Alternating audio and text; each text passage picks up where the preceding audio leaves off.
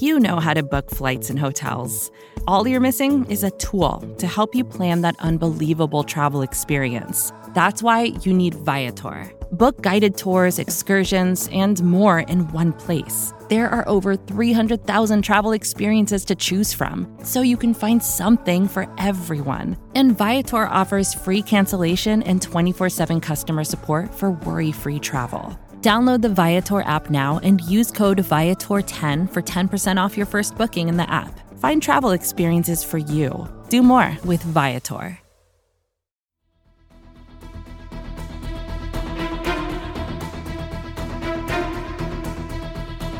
Hello, Bleeding Green Nation, and welcome back to another edition of Eye on the Enemy, powered by SB Nation and Bleeding Green Nation. I'm your host, John Stolnis. You can follow me on Twitter at John Stolnis, and coming up, we're going to preview this Sunday afternoon's game against the Giants up in New York with Ed Valentine.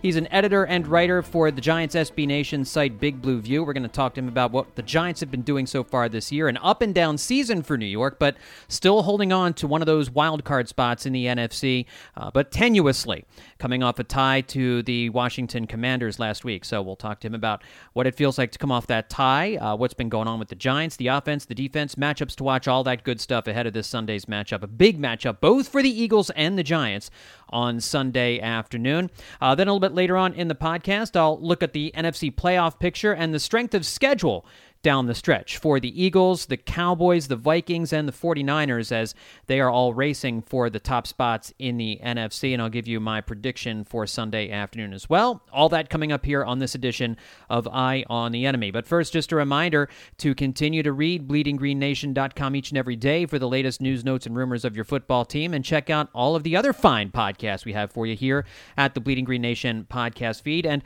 leave a rating and a review for Eye on the Enemy. If you leave a review, let me know what you think of the show, and if you have a question you want to ask, I will read it on the air, and we'll talk about it and see what you have to say about Eye on the Enemy and what it is you have to ask about the Philadelphia Eagles. Well, the Giants were frisky early in the season. They've stumbled on some hard times over these last few weeks, culminating with a 20-20 tie with the Washington Commanders last Sunday. A very unsatisfying result. Nobody likes a tie. It never pleases anybody. I mean, unless you need a win or a tie to make the playoffs.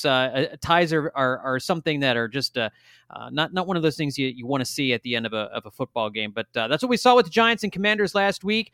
And they are an interesting football team as they are struggling to keep their heads above water in the NFC playoff picture.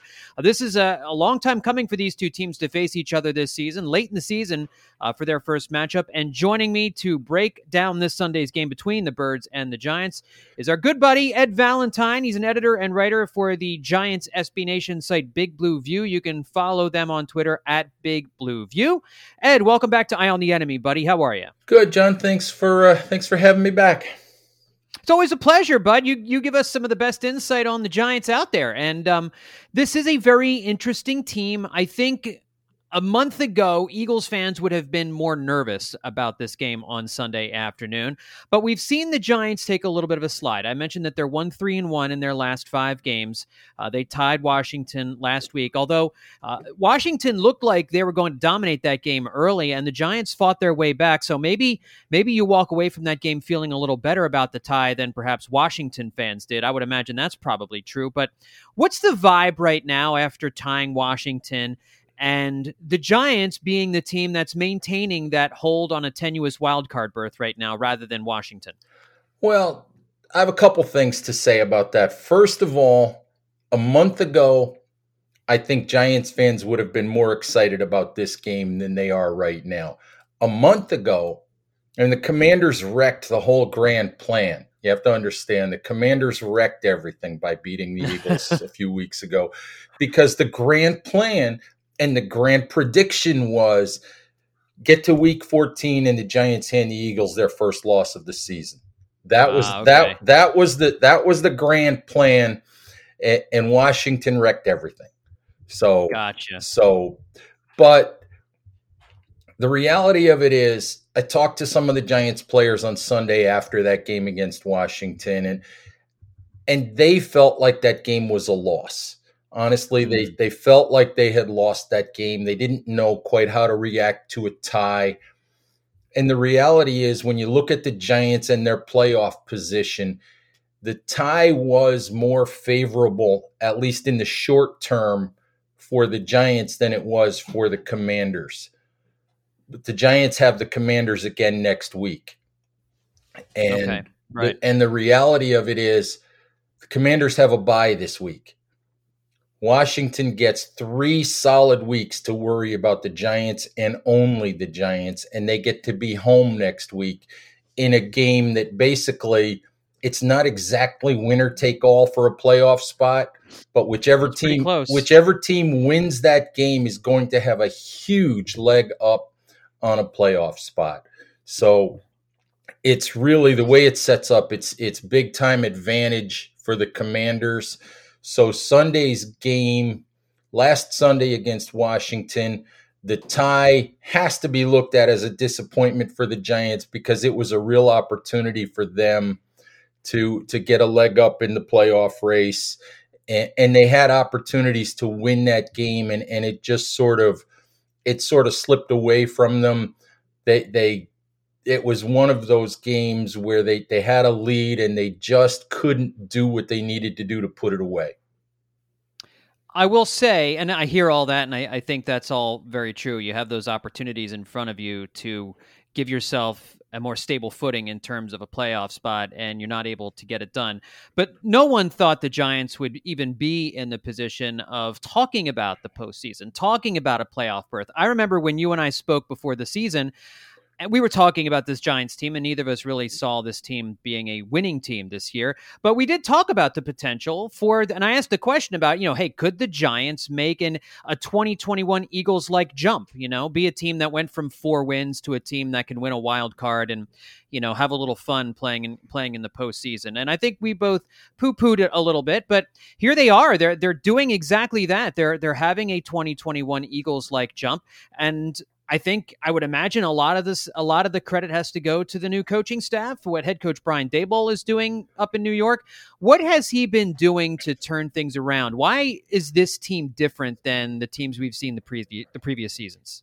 Well, the biggest thing that Brian Daboll has done, especially through the first 7 games when the Giants were 6-1, the biggest thing that Brian Daboll has done, and I think we saw it right away, week 1 against the Tennessee Titans. Giants come back from, if I remember correctly, it was a 10-point deficit. I think they come back, they get within a point with a touchdown in the last minute or so of the game, and Daboll says, the heck with the tie. The heck with the tie, we're going to go try to win the game. And they get the 2-point conversion to go ahead. Randy Bullock of Tennessee misses a 47-yard field goal at the end of the game that would have won the game for Tennessee. But the statement was made right there, basically, that the Giants were going to believe in their players. They were going to try to play with a little bit of confidence. They were going to try to win games. They weren't going to, as I believe they did so often in the last 2 years with Joe Judge, they weren't going to simply play to try not to embarrass themselves. They were going to try to win football games. I do believe that if I had a criticism of the Joe Judge era, as I look back on it now, I think that Joe Judge and that coaching staff didn't have full belief or full confidence in the players that they had. And I think too often just tried to play in a manner where the final score wouldn't be embarrassing. I think that's just really different with Brian Daboll. He has quite often expressed confidence and belief in these players, and he's quite often shown it as well. What's there? I mean, the other side of that coin is like if you're Joe Judge and you've got a Giants team that you're not expecting a whole lot from, what's there to lose from being aggressive? I mean, you don't have any real pressure to win. And even with Brian Daboll, there's no pressure on him to win this year. This is supposed to be a rebuilding year, not even a bridge year, a rebuilding year to kind of get your feet under you and figure out what you've got in Daniel Jones. It makes total sense to me that that's the time you would be aggressive and push your players, show confidence in them, and at the same time, you also get to kind of see what they're made of a little bit. So I think you're right. I think that's it's a great thing that he did that. It shows a different mentality, and but it also seems like a no-brainer to me also. It does, and you would think that coaches would be like that. You know, John, one of the things, and as a guy covering the Giants, I've been through a lot of different coaching staffs in recent years. I've been through Ben McAdoo, and I've been through Pat Shurmur, and I've been through Joe Judge, and before that I was around when Tom Coughlin was the Giants head coach. One of the things that coaches, and I'm sure you hear it in Philadelphia all the time, one of the things that coaches say all the time is it's about players, it's not about plays. We want to put players in the best positions to succeed. We want to use them to their strengths and all of that. And the reality of it is probably most coaches, more coaches than not, don't do that. More coaches than not have a system, have a scheme, have a way that they want to do things, and they do it that way regardless of whether they have the players they want or not. And if it doesn't work, they just look at the general manager and say, well, you didn't give me the right players. Yeah. And to their credit, what Brian Daboll, what offensive coordinator Mike Kafka, what defensive coordinator Wink Martindale have done is they have looked at this team and say, okay, this is what we have. This is what we don't have. This is what we can do. This is what we can't do. Brian Daboll and Mike Kafka come from incredibly creative, high-flying, wide-open offensive systems in Buffalo and in Kansas City. And when you watch the Giants play, that's not the way they play offense. Yeah. They're not trying to force something that they don't have the personnel to do. To their credit, they have looked at what they have and used what they have the best way they think, the way that they think it will succeed. And to me, that's too many coaches don't do that. Yeah. Yeah, no, and I think you have in Daniel Jones and Saquon Barkley, that seems to be what you're focusing on. And Daniel Jones and Saquon Barkley, their biggest advantages is really running the football, I would imagine. I mean, and Daniel Jones is the guy I want to talk about first. I know Saquon has really been the star of the offense for most of this season. I want to get to him in just a second. But Daniel, this is supposed to be a referendum on Daniel Jones this year. This is the year he's supposed to kind of show the new coaching staff whether or not he is the guy moving forward, or whether or not they need to spend draft capital, or they need to be looking in the free agent market or in the trade market this offseason to make a change at quarterback. He's got a 66% completion rate. He's an 11-4 touchdown to interception ratio. He's got 522 rushing yards this year, which may be a surprise to Eagles fans. I think we all know that he can run the football, but I was surprised by that amount. Has he earned the trust of the fan base and the franchise this year with how he has played, and how have they used him this season? John, as usual with Daniel Jones, you have detractors, you have people that are happy with what he's doing. You have people on both sides of the fence. As usual with Daniel Jones, you can look at it and say, well, how do you truly judge what Daniel Jones is when the best wide receiver on the Giants is Darius Slayton? When their offensive line has been a revolving door? When they have one really quality, one actual NFL tight end on the roster? So, and when they've run a passing attack because of that has been very cautious, because they just don't, because of the interior of their offensive line, they don't give him a ton of time. They don't have wide receivers that can make big plays in general. They're among the league leaders in dropped passes. So once again, you can look at that and say, well, you're not judging Daniel Jones when he's got a full deck around him, when he's got a supporting cast like Jalen Hurts does. But that said, with what the Giants have asked Daniel Jones to do, in my view, he has played very, very well. If you look at the turnover statistics, he's thrown 4 interceptions all year. He threw 2 of those in one game. One of those interceptions was a Hail Mary that he threw. Another interception was a perfectly placed ball where the wide receiver fell down. So he's taken good care of the football when he's had to throw it. His fumbles are way down from where they've been in previous years. So he's protecting the football. The Giants consistently praise his decision-making. They've really leaned into his ability to run the football. But again, you look at the Giants offense and they don't make explosive plays. They don't make big plays. They don't put up big passing yards. So you look at it and you say, he's playing really well, but they're still not good enough on offense. So it's still an interesting decision at the end of the year whether they move on from him or whether they try to sign him to a short-term deal and push that decision off. Looking specifically at this game on Sunday, do you see them attacking the Eagles the same way Washington tried to attack the Eagles when they beat Philadelphia? Ball control, 4 yards at a time, 5 yards at a time, a lot of running the football. Is that kind of what we should be expecting, a replication of that effort?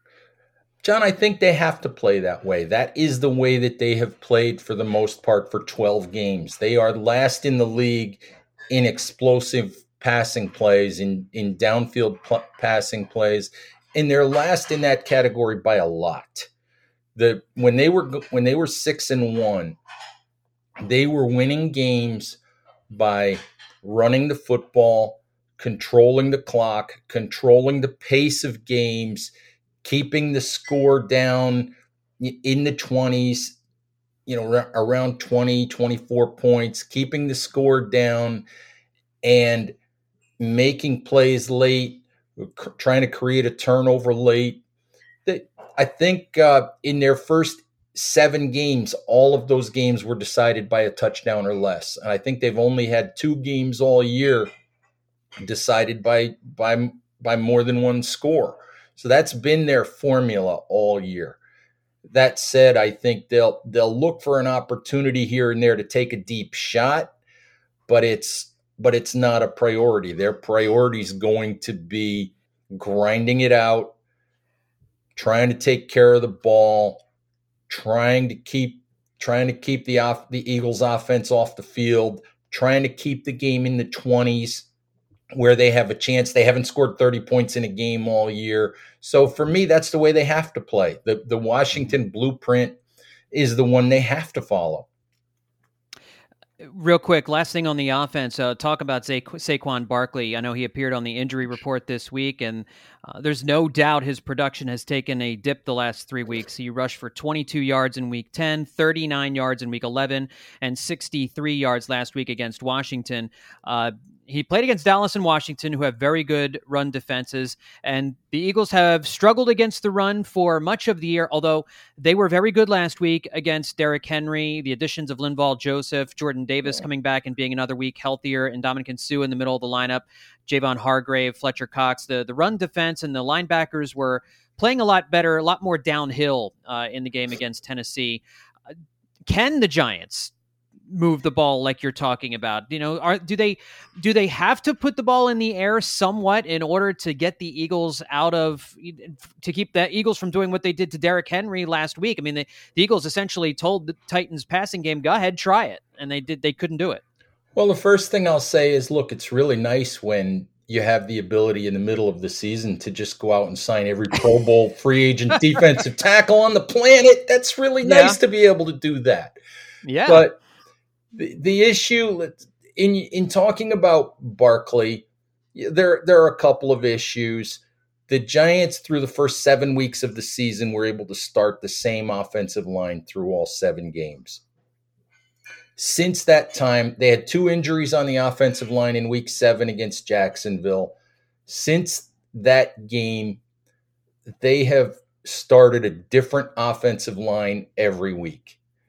And that makes run blocking very difficult when you don't know who's going to be playing next to you on a given week. This week, if John Feliciano starts at center and Nick Gates starts at left guard, be the first time since week 7 that they've had the same offensive line in back-to-back weeks. So maybe that'll help a little bit. But the concern that I have with Saquon Barkley, through the first part of the season, he was fantastic. I don't know if he's worn down a little bit, but if you look at, Barkley's always been a home run machine. The concern that I have with him is when you look at yards after contact, when you look at broken tackles, when you look at missed tackles forced, Barkley's nowhere near the league leaders in any of those categories, which means he's not creating the kind of yardage on his own that maybe Barkley did in his first and second year in his career. And that's a concern for me is just, sometimes you get to the second level. If you can get him to the second level, you expect him to make a big play. And is he making those? He hasn't gotten to the second level a whole lot lately, but running backs have to do some of it on their own. And the statistics tell us that Saquon's not doing that this year as well as a lot of other running backs are. So he wasn't doing it early in the season? What's the difference, I guess, what I mean between early in the season when he was piling up a bunch of yards and these last few weeks? I think the difference is the run blocking, to be honest with you. And I think that the fact that the Giants lost 2 offensive linemen and they lost Daniel Bellinger, who's their starting tight end. What the Giants had done until last week when they got a couple of their players back, they had been forced to go to jumbo tight end packages that went to the extreme of playing 8 offensive linemen at a time. And if you're going to play 8 offensive linemen at a time, that means you have 1 receiver in the game, and you're sort of screaming from the mountaintop that you're running the football. And that's just not going to work very often. I think that teams have done a good job crowding the line of scrimmage. I think they've done a better job in recent weeks taking some of the zone read stuff away from the Giants. I think we talked to Mike Kafka, the offensive coordinator, this week. I think the Giants need to sort of re-examine maybe the way that they're running the football. And, NFL people and analysts like to call it eye candy. I think they need to throw some different looks at defenses and get into their running game in some different ways. But they haven't been nearly as effective in creating any space to run in the last few weeks. We're going to take a quick break. When we come back, we're going to flip the script and we're going to talk about the Eagles' offense against the Giants' defense. We'll do that coming up next here on Eye on the Enemy. When you need mealtime inspiration, it's worth shopping Kroger, where you'll find over 30,000 mouth-watering choices that excite your inner foodie. And no matter what tasty choice you make, you'll enjoy our everyday low prices, plus extra ways to save, like digital coupons worth over $600 each week. You can also save up to $1 off per gallon at the pump with fuel points. More savings and more inspiring flavors make shopping Kroger worth it every time. Kroger, fresh for everyone. Fuel restrictions apply. Another day is here, and you're ready for it. What to wear? Check. Breakfast, lunch, and dinner? Check. Planning for what's next and how to save for it? That's where Bank of America can help. For your financial to-dos, Bank of America has experts ready to help get you closer to your goals. Get started at one of our local financial centers or 24/7 in our mobile banking app. Find a location near you at bankofamerica.com/talktous. What would you like the power to do? Mobile banking requires downloading the app and is only available for select devices. Message and data rates may apply. Bank of America N.A., member FDIC.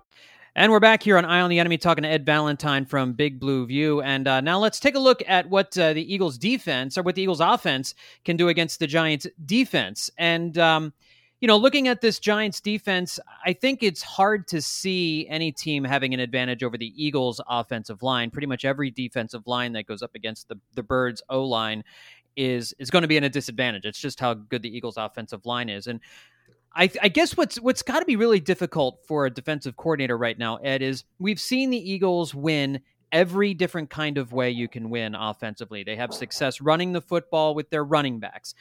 They've had success where they run with the quarterback for a majority of the game.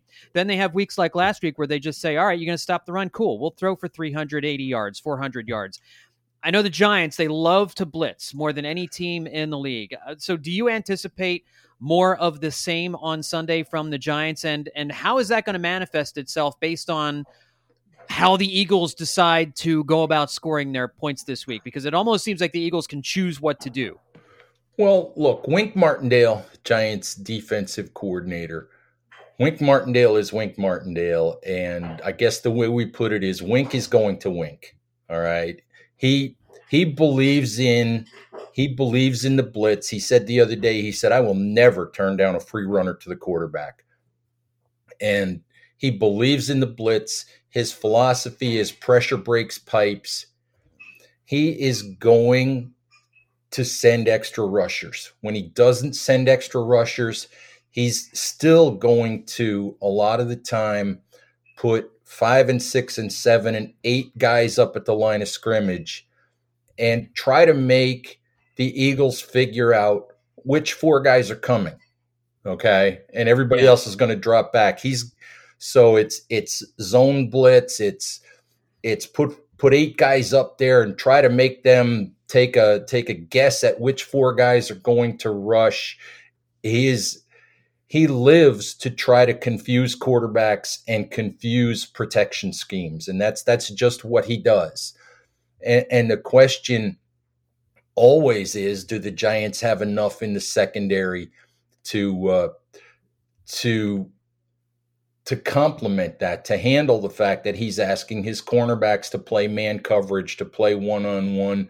The Giants are not helped at all by the fact that Xavier McKinney suffered a serious hand injury during the bye week in an apparent ATV accident in Cabo, where, God knows, we could talk about that all day, but, that was a self-inflicted injury.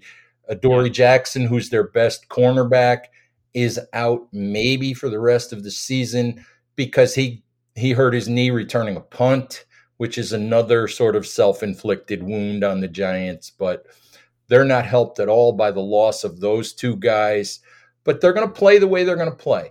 The question for me, the thing that I fear most, to be honest with you, is that the Giants have struggled mightily to defend the run all year long. And they're toward the bottom of the league in yards allowed per rushing attempt. And if they cannot at least compete with the Eagles and put them in some situations where it's obvious that they have to throw the football, then it's going to be a very, very long day. Which defensive players should Eagles fans really be keeping an eye on here on Sunday afternoon? Well, there are 3 in the front 7. Dexter Lawrence is not getting any love in the Pro Bowl voting. All right. But Dexter Lawrence is having an all-pro caliber season. He's having the best season of his career. He's been absolutely phenomenal. He's a 345-pound man who plays almost every snap. I talked to him in training camp, and he said that his goal, he didn't care about numbers, he didn't care about statistics. His goal was to wreck games. And if he plays on Sunday the way that he's played most of the season, Jalen Hurts will spend a lot of time running away from him. The other 2 guys to watch are Kayvon Thibodeau, rookie edge rusher, number 5 overall pick. Thibodeau doesn't have big numbers, but Thibodeau has increasingly been a force coming off the edge. He had a huge sack the other day in the game against Washington, and he always seems to be buzzing around the quarterback or buzzing around the running back. He always seems to be in the backfield somewhere. The other one is Azeez Ojulari, the second-year edge rusher on the other side. Ojulari missed a lot of time earlier in the season with a quad injury, came back Sunday against the Commanders, had a huge strip sack fumble that gave the Giants a big touchdown. Those two edge rushers are guys who really give Giants fans a lot of hope for their pass rush for the future. So those three guys are the ones that I really look at on the defensive side. All right, so that's who to keep an eye out for here. The one thing we haven't talked about yet is one of the other big storylines, but you won't hear much about it from the Eagles side of it. James Bradberry, who the Giants traded away to, he was released by the Giants.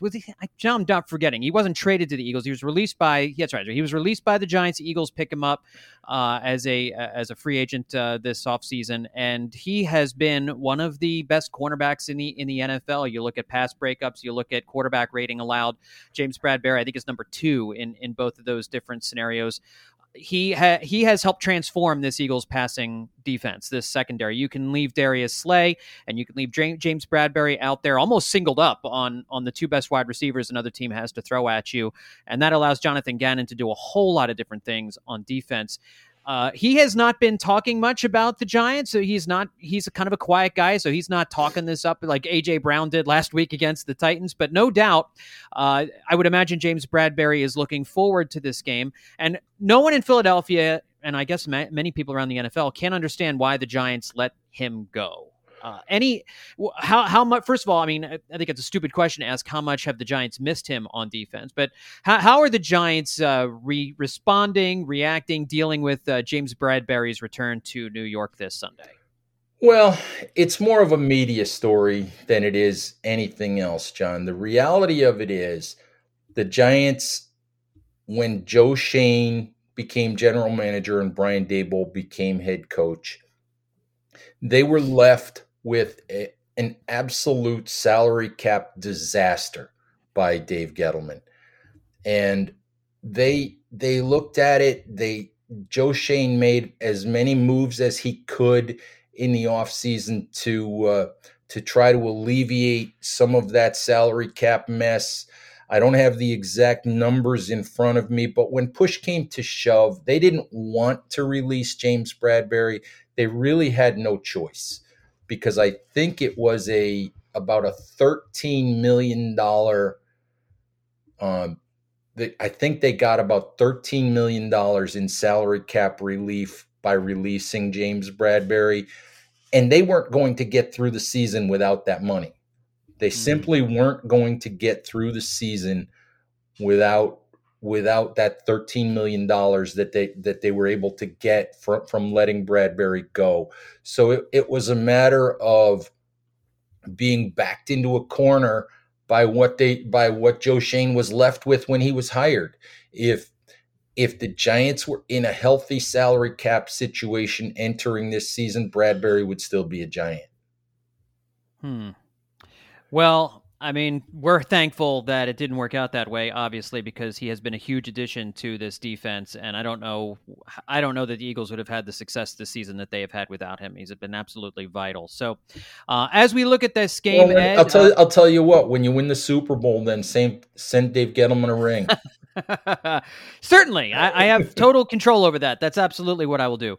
As we look at this game here, Ed, I don't think I've seen anybody pick the Giants to win this game, although I think it's a 7-point line now. The Eagles are favored by 7 in this, and I think a lot of people there are split on whether or not the Eagles can cover, because these two teams, generally speaking, play each other pretty tough, especially in New York. I'm expecting a close game on Sunday afternoon. This has a chance to be one of those kind of down and dirty games against a divisional opponent, although we all thought the game against Tennessee last week was going to be really close here, and it turned out not to be. The Eagles, I think, are playing their best football of the season at the moment. They're starting to get some of their players back, and so we'll look to see whether or not Avonte Maddox comes back in as the slot corner this week. But regardless, how are you seeing things shaking out on Sunday afternoon between the Eagles and the Giants? Well, I'm not foolish enough to pick the Giants to win. Let's put it that way. I'm picking the Eagles to win.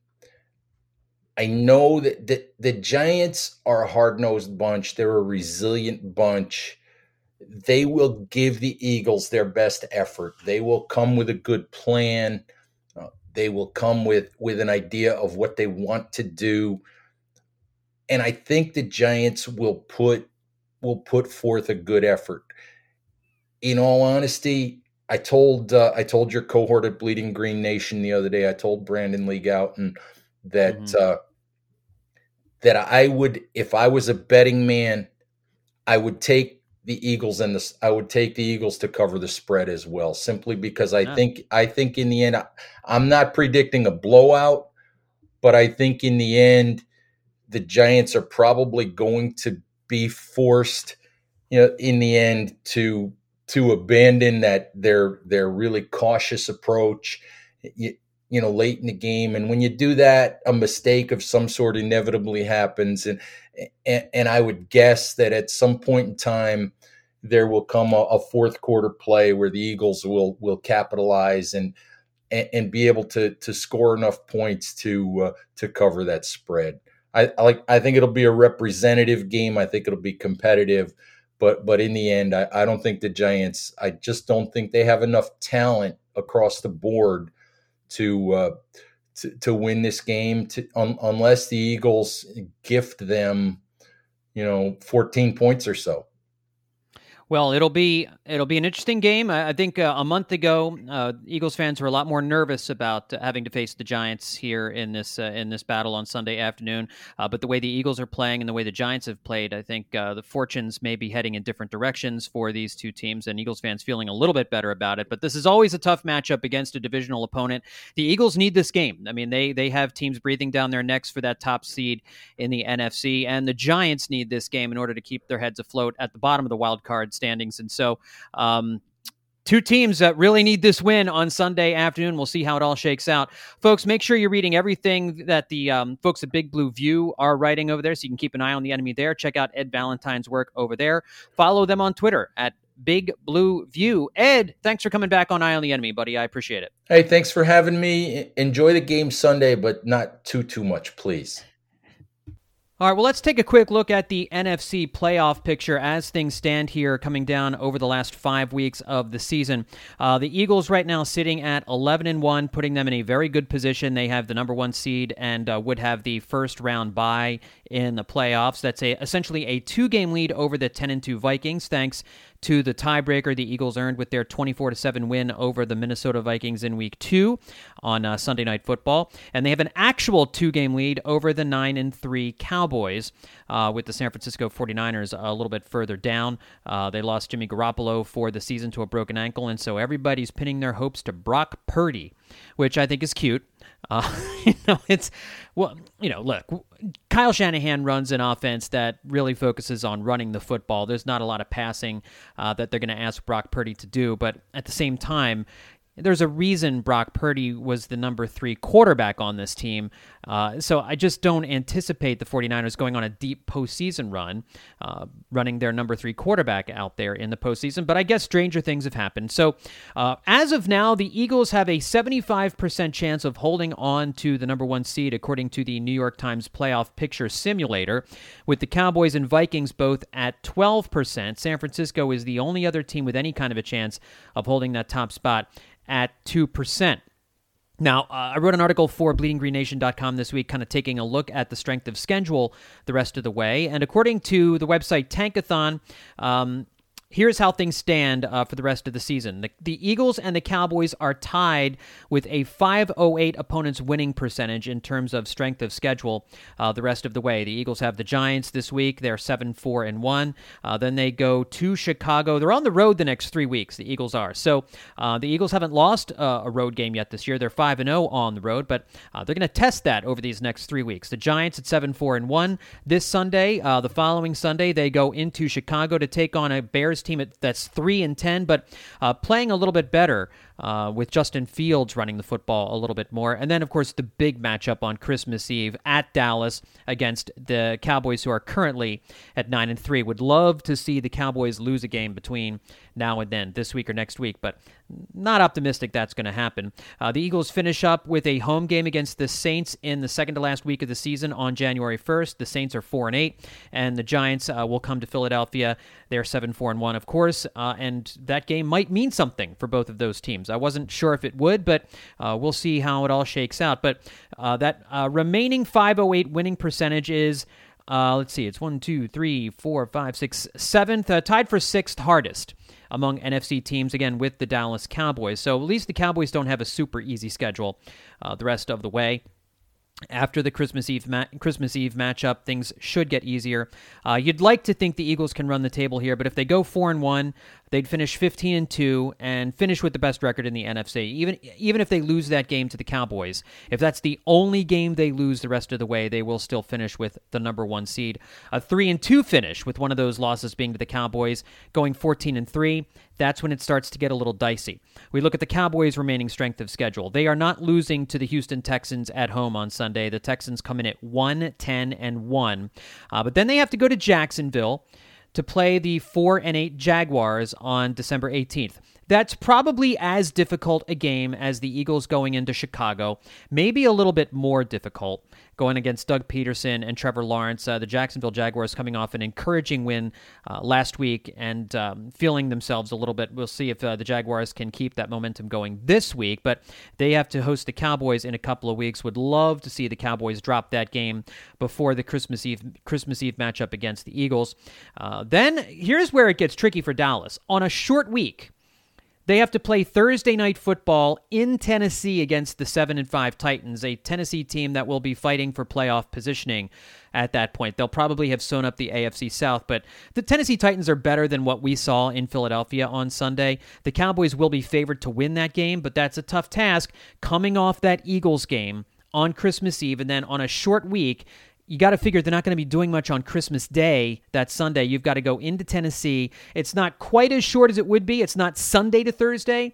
It's Saturday to Thursday. But again, Sunday is Christmas Day. They're going to be traveling Christmas Eve, coming home Christmas Day, trying to spend time with their families, and then having to head out on a short week. That's not an easy task. And then they finish in Washington against the Commanders the final week of the season. That's a 7-5-1 Washington team right now that will likely be fighting for a playoff spot unless Washington goes in the tank. That's not an easy finish the last 2 weeks. I would say the Cowboys have a much more difficult finish in the last 2 weeks of the season than the Eagles do. So again, the Eagles can lose that Christmas Eve game against Dallas and still be okay as long as they don't lose the rest of their games. I think Dallas's final 3 weeks are harder than the Eagles' final 3 weeks. Looking at the 49ers, their remaining strength of schedule, opponents have a .475 combined winning percentage, but again, they've got to do this with their third-string quarterback. They're hosting Tampa Bay this week at 6-6. Tampa Bay coming off a comeback win, and Tampa needs to keep winning in order to win the NFC South. Then they have a short week. They have to go to Seattle for a Thursday night game against the 7-5 Seahawks in a game that'll probably determine the NFC West. Then they host Washington on Christmas Eve, the Washington Commanders at 7-5-1, and then they finish up with 2 easy games against Las Vegas on the road and hosting the Arizona Cardinals. But again, you're doing this with your third-string quarterback, and the next 3 weeks pose quite a challenge. 3 potential playoff teams with your third-string quarterback. And then, looking at the Minnesota Vikings, they have one of the easiest strengths of schedule. In fact, it's the easiest in the conference the rest of the way. .397 winning percentage. Although I do think this week's game in Detroit against the Lions is going to be a tough one. The 2 worst defenses in the NFL, the Vikings and the Lions, according to DVOA going at it, that should be a high-scoring affair, and Detroit could very easily win that game. I think if you're looking for a game for the Vikings to drop, it's this week in Detroit, because after that they host the Colts at 4-8-1. Then they also host the Giants at 7-4-1 on Christmas Eve. Who knows what the Giants are going to be at that point. Then they have to go to Green Bay, and going into Green Bay is never easy, but we'll see if it's against Jordan Love or Aaron Rodgers. I do think the Vikings would win that game, although it's conceivable they could lose to the Packers in Green Bay, even though the Packers season is essentially over. And then they finish up in Chicago last week of the season. That should be an easy win for the Vikings. So, again, the Eagles have what's essentially a 2-game lead over the Vikings thanks to that tiebreaker. So, I do think the Vikings could finish the season 5-0 and end up 15-2. Meaning the Eagles could afford to lose no more than one of their final 5 games in order to maintain the number 1 seed. The bottom line is if the Eagles go 4-1 over the last 5 games, they will keep that top seed. But they lose 2, then they're going to need a little bit of help from the Vikings and or the Cowboys in order to hold on to that top spot. And that is very important, being able to skip that wild card round and go right to the divisional round, having home field advantage throughout the playoffs. You want that home field against Dallas, and you want that home field against potentially Minnesota and San Francisco and anybody else that you might have to face in the postseason. All right, this Sunday afternoon, I do think the Eagles win this game. I think it's inside the number. I think it's going to be a 6-point win for the Eagles. I don't think the Giants are going to be able to establish much offensively. And, I do think this Eagles offense is, I say that and now I'm changing my mind. I don't think the Giants are going to be able to do what the Commanders did to the Eagles. I don't think Saquon Barkley has a lot of juice left, and like you heard Ed talking about, really Saquon has been benefiting from play by the offensive line, and the offensive line has been struggling. They've been rotating different guys in and out. I think it's going to be very difficult for the Giants to score. I do worry about Daniel Jones' legs on the ground, him converting key third downs like Ryan Tannehill did early in the game last week, but I don't see the Giants being able to stop the Eagles offense. And I think we're going to see something similar to last week where the Eagles offense just continues to churn out drives, continues to figure out, they take the first quarter to figure out, well, gee, how are we going to beat this team this week? Are we going to do it running the ball? Are we going to do it passing the ball? And once they figure out what that is, they just hit the gas and off they go. And so until I see another team slow the Eagles down, I don't think the Giants will be able to do it. So I do think the Eagles will cover the spread. I think this is going to be something along the lines of a 30-17 win for the Eagles on Sunday afternoon. All right, folks, that's going to do it for this edition of Eye on the Enemy. My thanks to Ed Valentine once again for coming on the podcast.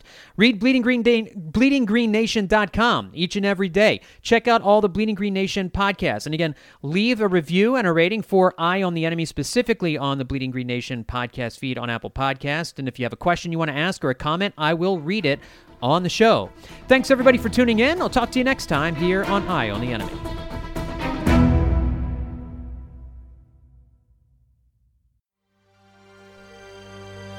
BGN.